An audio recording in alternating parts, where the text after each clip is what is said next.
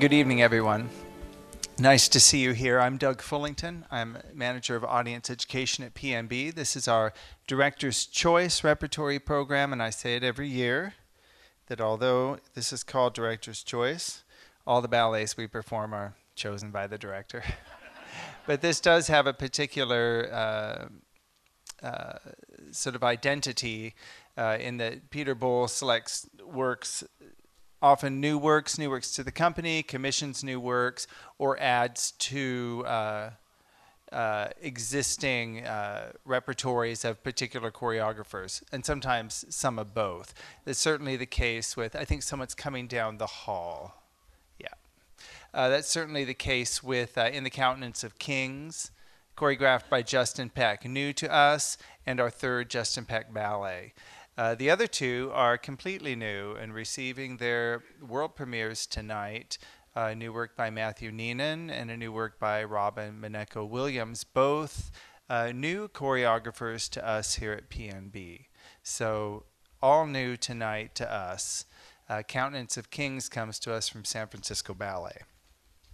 So let's talk about these in the order that we'll see them. You know, with these new works, the last thing I think a speaker wants to do is review them for the audience before they see them. So that's your job and not mine to tell you what to think of them. But I'll give you some background, talk to you about the process here at PNB of putting these works together, talk about the collaborators.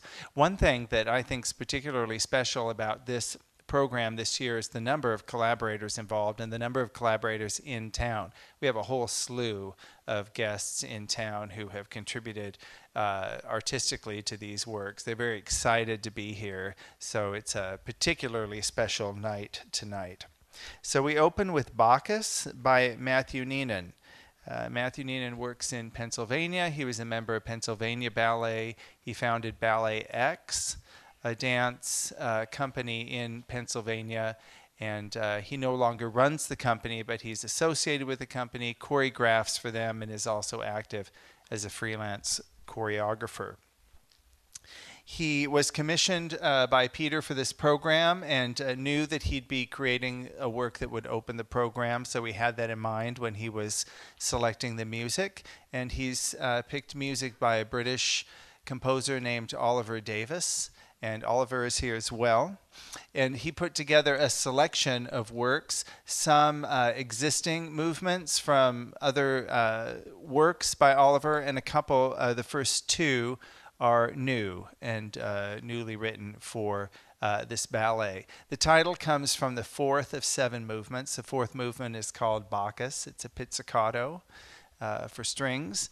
And Matt decided that that would be the title of the piece. He felt that the idea is around the god of wine and the idea of abundance and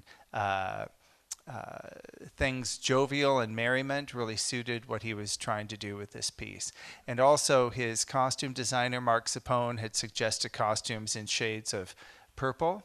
So that fit for wine grapes. So there you have it, Bacchus. It's an ensemble work. I think we've got, if I can count, do we have 6 women, 7 men? Something like that. I should know. I am conducting this piece, and I do occasionally look up and see these people on stage. It's a great score. Oliver does a lot of writing for film. He does writing for television. I think one of the pluses there is that the music immediately speaks. It has an immediate ambiance, and it's very accessible to the ear, and we can get right into the particular flavor of the movement right away. And it's scored for strings, piano, harp, a little bit of brass at the beginning, and a little bit of percussion in the middle. So it's not the full orchestra, but it's a very sort of fleet set of instruments, if you will. And it has a very forward-feeling sort of flow to it, if you will, in the music, sort of an inevitability. And I think that's been great. It has a couple beautiful lyrical slow movements, and in fact the ballet ends on a more light note rather than the big finish, if you will. I won't give away any more than that, but that is Bacchus. We've had a great working experience with Matt. He choreographed the piece in 3 weeks. He had 3 weeks in the studio. After Sleeping Beauty, the dancers had 1 week off, and they came back and they started this with Matt. 3 weeks in the studio, and then this week on stage, our tech week, which is a very fast-paced week. You sort of get one rehearsal to space, which means you get on stage and you make sure everyone is coming out of the right wing and so forth, and then you start doing your run-throughs, and you get one shot with the orchestra, which was last night, and then here we are. So don't want to take the bloom off these things. After Bacchus, we have an intermission. And then we come back for Robin Mineko Williams' new work called The Trees, The Trees. And just a really interesting combination of elements here. It's a very much a theater piece. Robin comes to us from Chicago. She was a member of Hubbard Street Dance Chicago for 12 years. While she was there, she began experimenting with choreography, and now she's working as a freelance choreographer.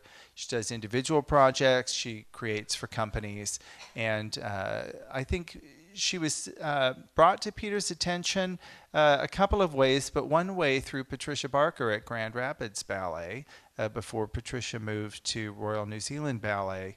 And she said, we've had Robin here creating a work, and Peter went and saw it and was really interested in what he saw and commissioned Robin to create a piece here.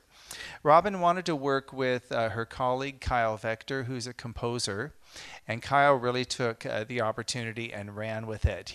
He's scored a work that's about 28 minutes long, just under half an hour, and not only is it a work for full orchestra, and a lot of really interesting percussion.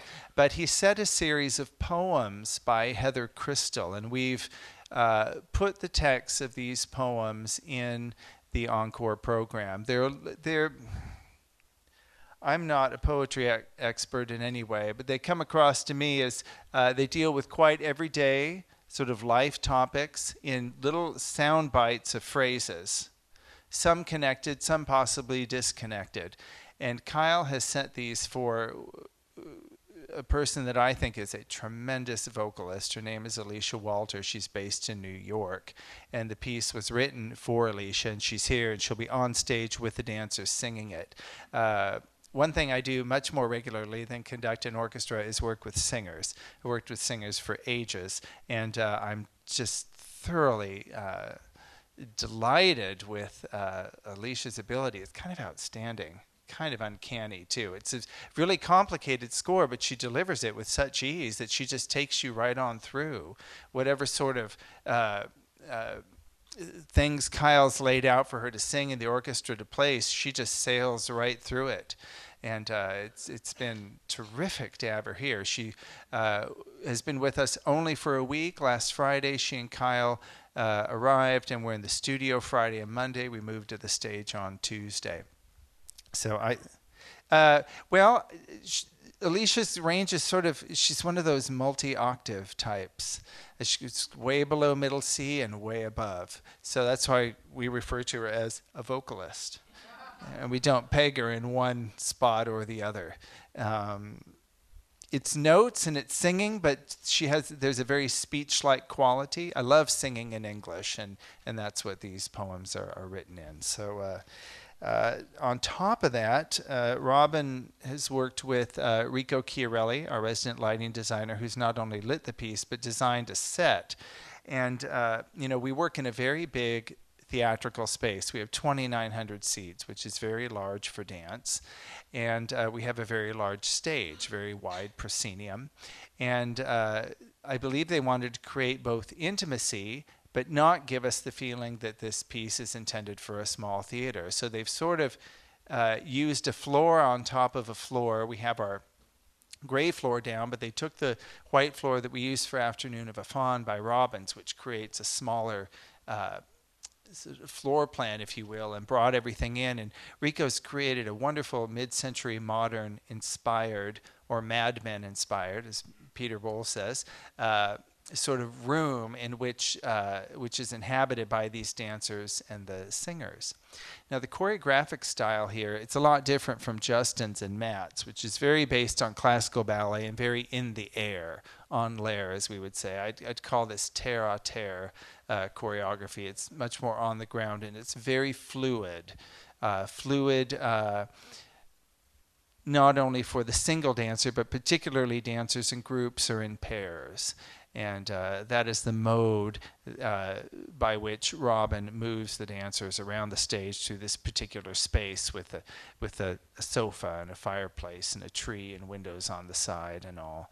So I'm going to kind of leave it at that. A lot of elements here, a lot of colors and ideas out of the orchestra, the poetry, the way the poetry sung, and the way the whole is brought together with this sort of community of characters that Robin has on stage. She also has with her, I want to mention her costume designer, Branimira Ivanova, whose designs we've seen for Alejandro Cerruto, also Chicago-based. And Branimira has costumes that have a look of regular clothes to them. A few are purchased clothes. You always have to tweak them for dance, but many of them are made, the pants and the dresses and so forth. So there is a sort of real-life quality, if you will, to the way this ballet looks, and the way it's dressed, and in the way the stage is designed. And the poetry, whose words, are audible and clear to understand. Okay, the trees. Going to leave it there. Second intermission, and then In the Countenance of Kings. Third work for us from Justin Peck, and one of several ballets that Justin has made with the composer Sufjan Stevens. Justin feels a real affinity with his work. He said when he first heard it, he just thought this guy writes for dance. And this particular piece, Sufjan had already written. It's got a programmatic title, the BQE, which refers to, if I'm right, is it Bronx or Brooklyn? Brooklyn, Queensway Express. Sort of notorious highway. Expressway, thank you. Should have the program open. If I understand it, and I've not driven it, kind of a notorious highway, and somehow was inspired to write a sort of incredible piece of music with that in mind. I'm not sure, not being a Brooklyn or a New York resident, I'm not quite sure what that is. But Justin, who was here last night and talking about it, said there's a real irony there in how this music is composed. This is not a narrative piece, but it does suggest a program, some aspect of narrative, because we have names given to the dancers. Qantas, Electress, Botanica, the protagonist, the foil, the hero, and the ensemble referred to as the School of Thought. I know Cheryl Osola's notes for San Francisco Ballet suggested it was a Pilgrim's Progress-esque collection of names, if you will. Justin has not gone into any detail about these, and so I haven't asked. But the names are there. I do think that Jerome Tisserand is the protagonist, really comes out as the protagonist. So I think you can take these at face value or forget about them, but the ballet does sort of lead you along, if you will. One thing Justin Peck is known for, among many, many things, is his ability to deploy large groups on stage with real interest. And it is really fascinating to my eye to see how he responds musically, rhythmically to the score, and how he works with groups on stage and really causes us to follow patterns really explicitly. Patterns that, to my mind, really keep my interest as I watch them develop across the stage. He has a real gift for that. And I don't see a lot of that. A lot of choreographers don't take on the large group. We've seen Crystal Pite take on large group with Emergence, I think, with great success, and she's done that in several other works for other companies as well. Justin is another one who really was willing to take on the large group of people. And also the large score. This score really runs the gamut of style. It has a very eclectic style. There are sort of jazz and pop elements to it. There are heroic moments. It almost sound like superhero music to me. And again, using a really full orchestra and a broad palette of color and percussion. A lot of diversity in the musical sounds tonight coming out of the pit. Everything's live, except for the transistor radios, I think, that are in the second piece. Spoiler.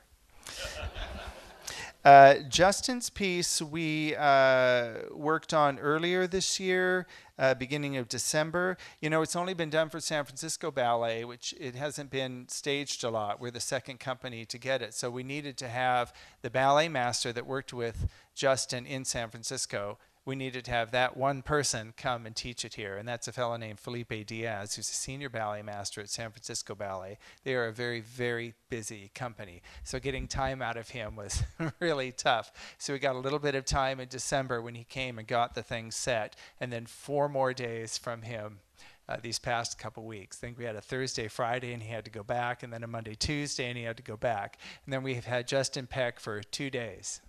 Yesterday and today. But the dancers, I think, speaking of affinity, they have a real affinity for his movement style. This is the third work of his that we've done. You've seen Year of the Rabbit. It's in a similar choreographic style and vocabulary. Justin also initially made a work called Debonair, which is a little bit more subtle work for us. So this is our third foray into the work of Justin Peck. And just you know, some of you, if you follow what's going on in the ballet world, you may know Justin's work really well. He's resident choreographer at New York City Ballet. He's just in the past few weeks been named artistic advisor as their new artistic directorship has been announced and set up. He's announced he'll retire from dancing officially from the New York City Ballet roster at the end of the spring season. And he's also the choreographer of Steven Spielberg's remake of West Side Story, which we'll film on location in New York this summer, and everyone's very interested to see because, of course, we all know the iconic, very iconic work of Robbins from the late 50s and the film in the early 60s. So really exciting things from Justin, and great to have him here.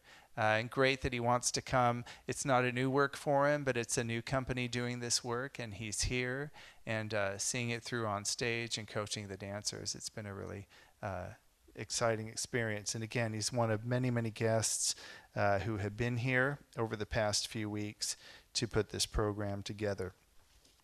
We didn't have Meet the Artist. We didn't have the post Q&A for Sleeping Beauty just because the run time is so long, but we have it again starting tonight, and Jerome Tisserand will be down here with Peter Boal after the performance. You'll have just seen him dance in Countenance of Kings, and you can talk to him about that. You can talk to Peter about that ballet and the rest of the program as well. Now we have time. I'd be happy to answer anything. Sure.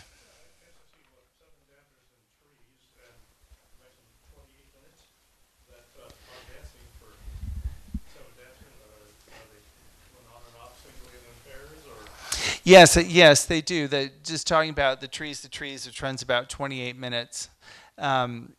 Yes, they come and go, and they're moments of stasis and quiet moments as well.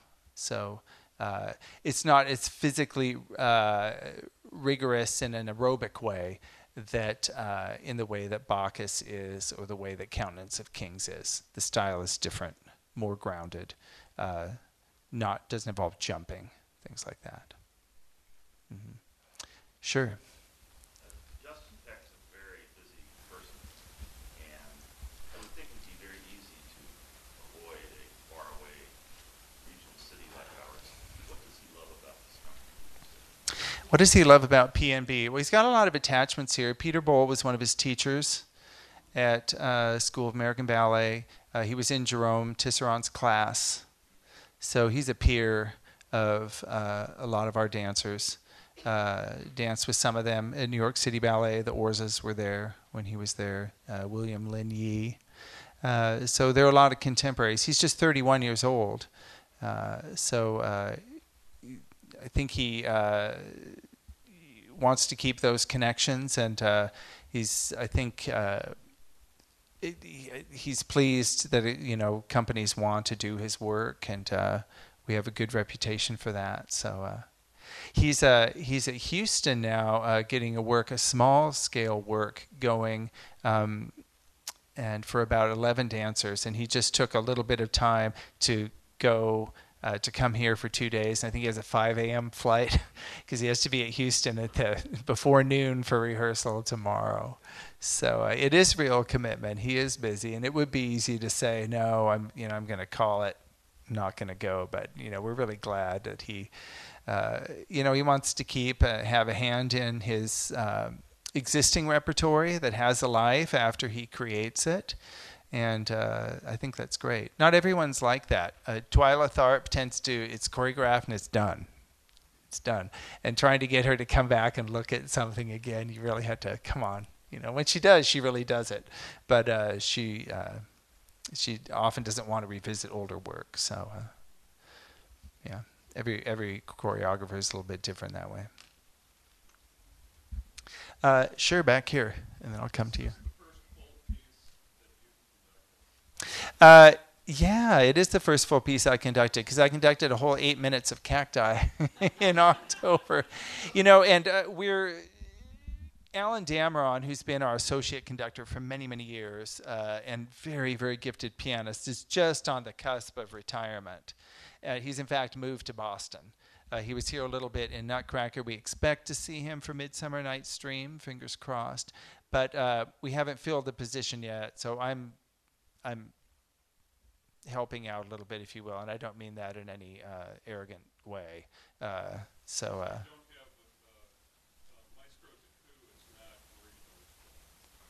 Oh gosh, no, and shouldn't be.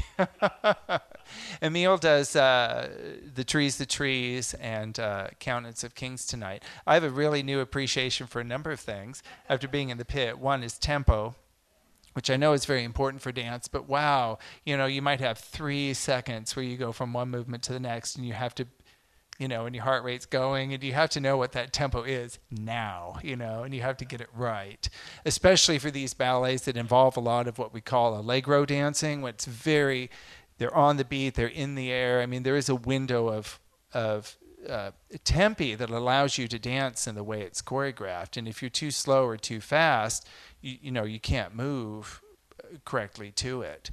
So, yep. I've had conversations about that, but it's different to do it. So, yes.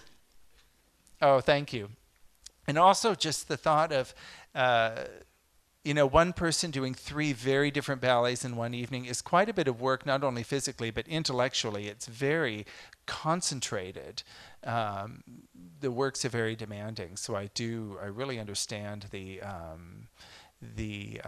benefit of having a couple people conduct a program, and there's sort of a safety net there too, because people can be sort of right at their top. You don't want to get to that third ballet and kind of be so exhausted you can't, really think it through right. So anyway, fingers crossed.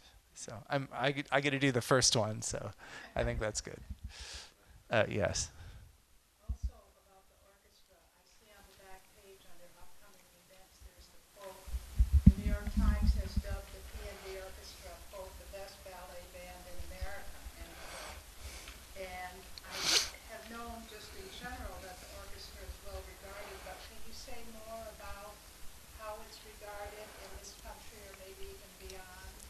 Oh, I can, and what a nice question. It's about the orchestra.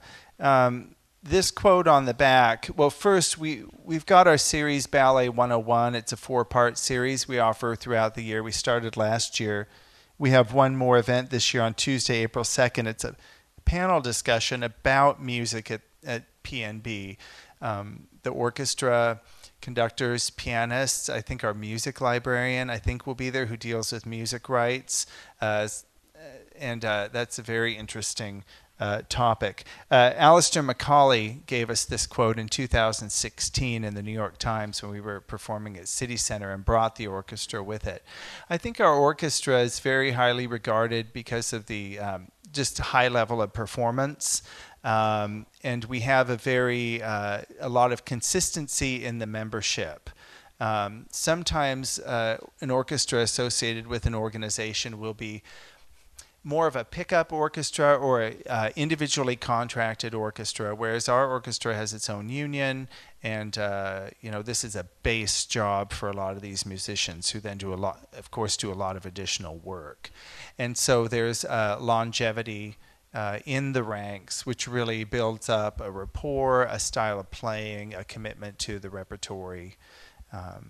The orchestra loves to play new music. They love to play very difficult scores like Stravinsky and so forth. So they're very game to play whatever is given to them, and they really put a lot of effort and a lot of commitment into whatever the piece of music is. And of course, everyone will have who plays and is a musician or an audience member has different feelings about different pieces. I like this one. I don't like this one as much. This one's really hard. This one's easier. But they have that great professional work ethic where they take each piece on its own terms and really give it their all, so that each piece can be realized to its fullest. And I think that has been telling for the reputation of the orchestra. So we do try to take the orchestra on tour when we can. It is very expensive because you're adding 60 people to a touring party. But having your own orchestra, especially for very difficult works, is great, because if you've already performed them in the repertory, they're ready to go, they know them, and you're not trying to put something together on the fly. Yeah. So do come to that panel discussion if you're interested. I think it'll be really good. Yes, please.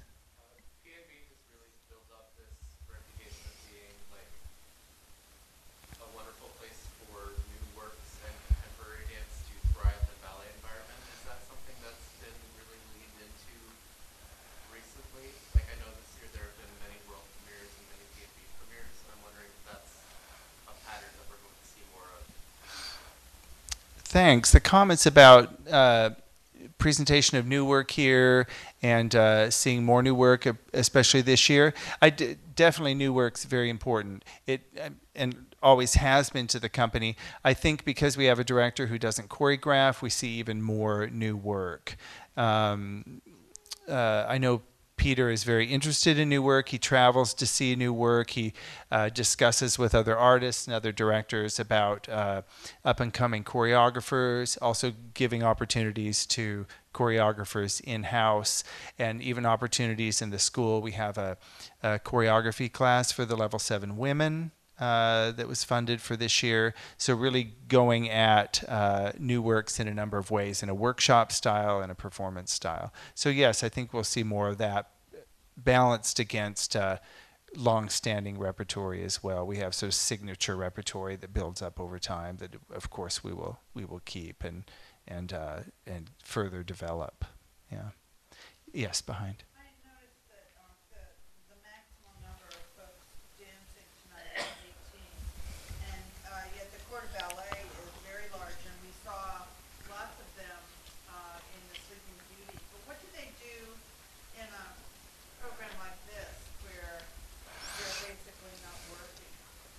Oh, the comments about number of dancers in the ballets. Yeah, because it's 7 in Robbins, and what are we? 13 in Matt Neenan's and 18 in Justin's.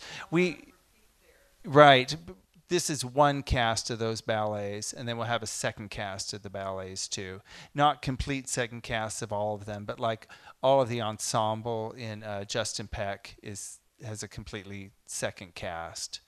So everybody is in the repertory. This repertory also is nearly back to back with Midsummer Night's Dream, which is another big work. So that is rehearsed at the same time. Yeah. And then in the June rep of 4 ballets, there's sort of 2 large ballets and 2 small ballets. So it'll be the same thing again. Everyone will be dancing, and we'll have more than one thing to do, if not 3. So Yeah, no, they're I don't know, they're all in the studio. So, but yeah, some ballets are smaller, but there are multiple casts for all of these ballets. So, uh, and yeah, the rehearsal schedule is really full. We're a repertory company, so each ballet receives about 3 weeks of rehearsal and a week on stage. Midsummer will be 2 weeks after this is over and a week on stage, so that's why it has to start early. And so we always have a really full schedule. Um, it takes time to learn some of these things and get them performance ready, but people are called to learn variety of roles. Yeah. Yes. How is it determined who dances the first night of a performance? Who dances? How is the rotation? How is the rotation of casting determined? Mostly by Peter Bowl, and sometimes he works in conjunction with the choreographer, especially if the choreographer's here stage creating a work. So Robin Mineka Williams chose her cast, and Matt Neenan chose his cast, and then Justin Peck and Peter worked together on the casting, Justin having known the dancers over a period of time. And then they determine how the cast will be, the cast that does the first night, and then the cast that alternates, then if there's a third cast, and so forth. Yeah. I've always wondered that because, opening night, what do they do? Flip forward? With ballets that come back in the repertory regularly, there is sometimes, the history of who's performed when is sometimes looked at, and that will be considered. Yeah, but it's with the new works like tonight, it's the choice of the choreographer who they've selected, and that's usually these casts represent the cast that the work was really set on initially. Sometimes it's set in tandem on two casts, but usually set on one cast. But the other cast is there as well. And sometimes if there's an injury or illness, that will shift. Yeah. Okay. Yeah.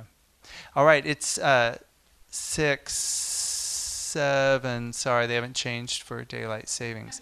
But I've got to go tie a bow tie, and it might take a while. So thank you for coming tonight. Please come to meet the artist afterwards. Thank you very much.